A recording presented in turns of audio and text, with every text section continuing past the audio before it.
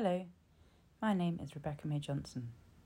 I'm a writer and cook, and this is my Substack.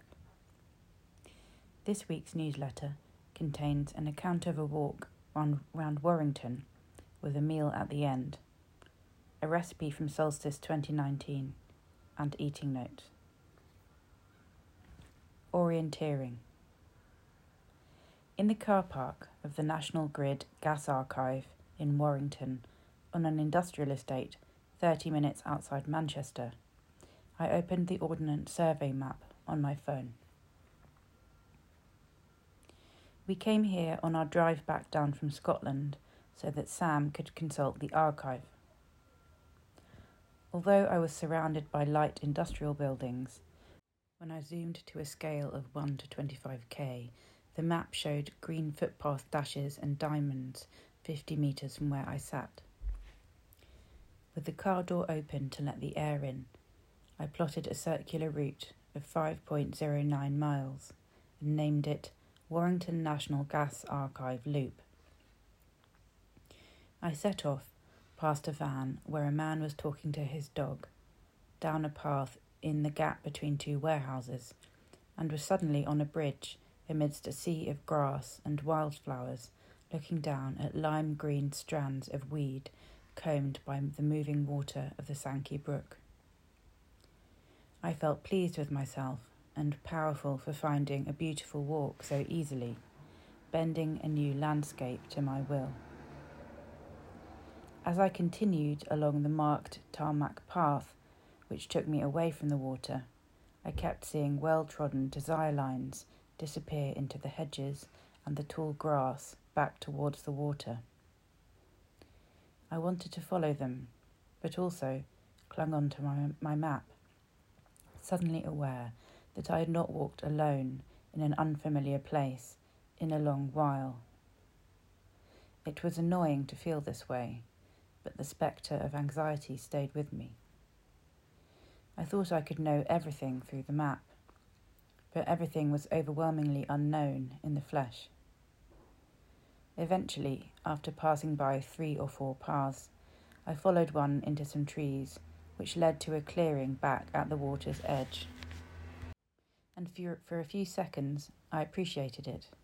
Birds, gentle insect sounds, water.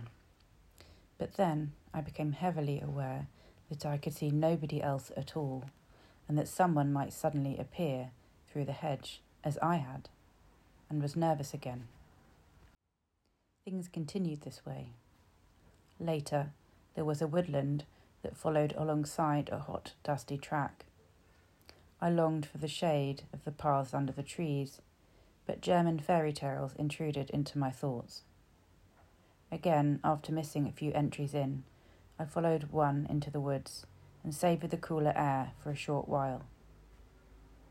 But, already edgy, I got a fright when I turned a corner and almost collided with a tall man walking alone in the opposite direction.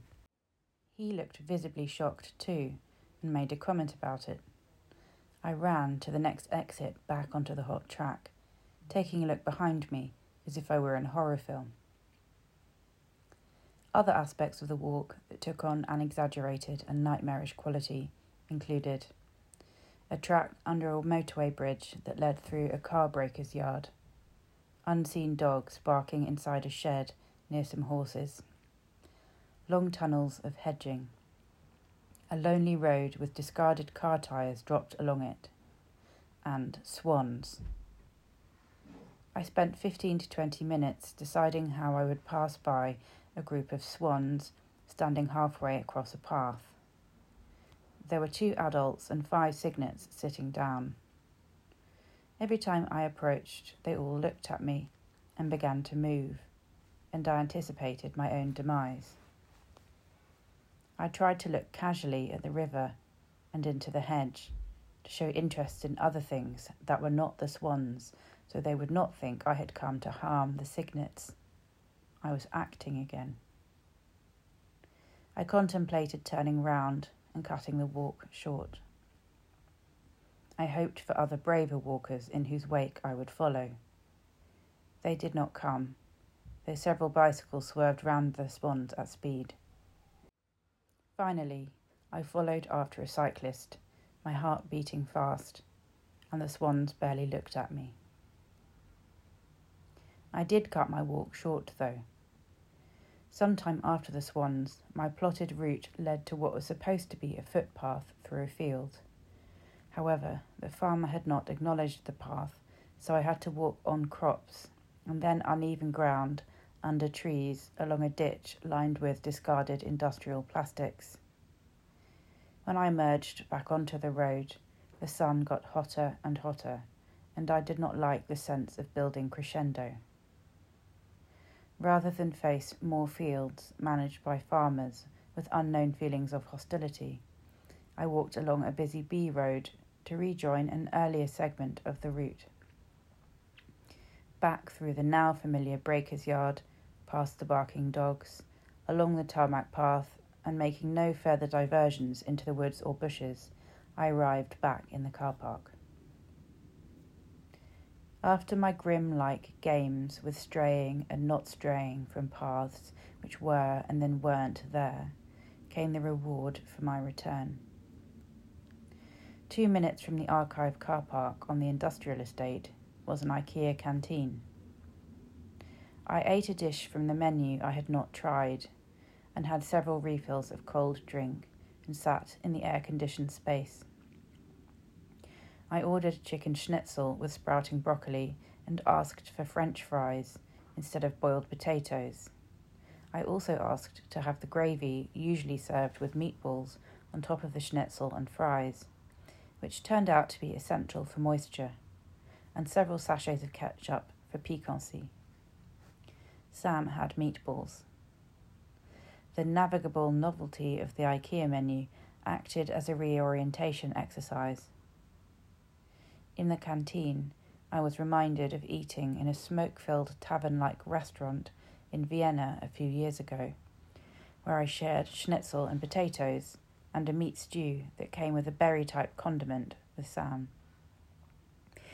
Even though the schnitzel in Vienna was not served with the berry condiment, they were brought together in that image, and I thought that next time I ordered schnitzel at IKEA, I would ask for the lingonberry jam that is usually served with the meatballs, as well as the gravy, to see what it is like. Recipe.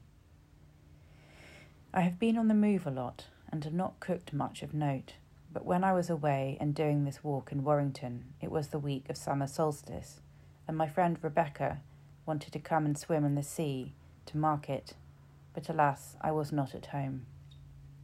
So here is a menu and a recipe I cooked for Rebecca and some other friends on the solstice in 2019, which is recorded in full on the former blog version of Dinner Document that I ran from 2011 to 2021. Menu: watermelon, tomato, mint, chili and parmesan. Scorched padron peppers. Caponata with ricotta and ciabatta. Poached apricots, cold rice pudding, rose petals and cream. Caponata serves 4 to 5 as part of this menu. The recipe below is a mix of Claudia Roden from the Book of Jewish Food and Rachel Roddy from the Guardian column and 2 Kitchens, and me. Important: leave this to rest for several hours before serving. Ingredients: sunflower oil for deep frying, 4 tablespoons of olive oil, 1.2 kilograms of aubergines cut into 1-inch cubes, sprinkled with a teaspoon of salt and left to drain in a colander for 30 minutes. Then rinse and pat dry with kitchen towel. 2 medium onions, diced roughly. 4 garlic cloves, finely diced. 3 celery ribs cut into 1 centimetre slices. 2/3 of a tin of tomatoes. 2 tablespoons of sultanas, optional. 3 tablespoons of halved green olives. 2 tablespoons of rinsed small capers. 1 tablespoon of toasted flaked almonds or pine nuts, 2 tablespoons of soft light brown sugar, 3 tablespoons of red wine vinegar. How to make. Deep fry the aubergine cubes in a saucepan. I had 3 to 4 centimetres of sunflower oil until lightly browned. Then drain on kitchen roll. Boil the celery slices for 5 minutes in salted water, then set aside. In a large frying pan, fry 2 medium onions, diced, not too finely, in 4 tablespoons of olive oil until golden brown. Then add the diced garlic cloves, and when fragrant, add the tomatoes, 2 tablespoons of sultanas, optional, 3 tablespoons of halved green olives, 2 tablespoons of rinsed small capers, and 1 tablespoon of toasted flaked almonds. Stir well and simmer for 3 to 4 minutes on a low heat. Then, add 2 tablespoons of soft brown sugar and 3 tablespoons of red wine vinegar and simmer until dissolved. Turn off the heat. Add the aubergines and celery to the pan and stir. Adjust salt, vinegar and sugar to taste. Leave to rest for at least an hour or 2 before serving. Eat at room temperature. Top with some more toasted flaked almonds. Serve with ricotta and good crusty bread or focaccia. Eating notes. Croissant and blueberry pastry with custard at Pollen Bakery in Ancoats, Manchester. The filling on the blueberry pastry is really nice. The bakery is on the canal with outdoor seating, and they serve good coffee. But the pastry itself is a little on the bland side. Pain au chocolat and a bacon and egg sandwich at Trove, also in Ancoats in Manchester, both shared with Sam. We thought the pastry here had better flavour than at Pollen, with more depth and better seasoning. The bacon and egg sandwich was also great and served with an own-made Scotch bonnet chilli sauce. Trio of roasted meats, greens in supreme stock with mushrooms and wolfberries, plain rice, salt and pepper squid at Banquet Chinese, which is on the outskirts of Colchester. The restaurant is Essex glamorous inside and with its own beautiful garden, on a suburban site with a Tobury carvery next door and lots of parking. It was packed. Near us there were sitting teenage girls having a small meal before a night in watching Love Island in a hotel room, and a large party spread across several tables for a man's 90th birthday, with oranges at each place setting, a feast on the table, and several spectacular cakes. On an adrenaline come down after a job interview and having had no lunch bar chocolate and an espresso, I took myself to Koya in Soho and had iced roasted barley tea, cold noodles with hot broth, vegetable tempura, an extra egg and pickles, and felt very good afterwards. The woman serving me brought me the bag of tea to show me the brand after I said how much I liked it. Thanks for listening.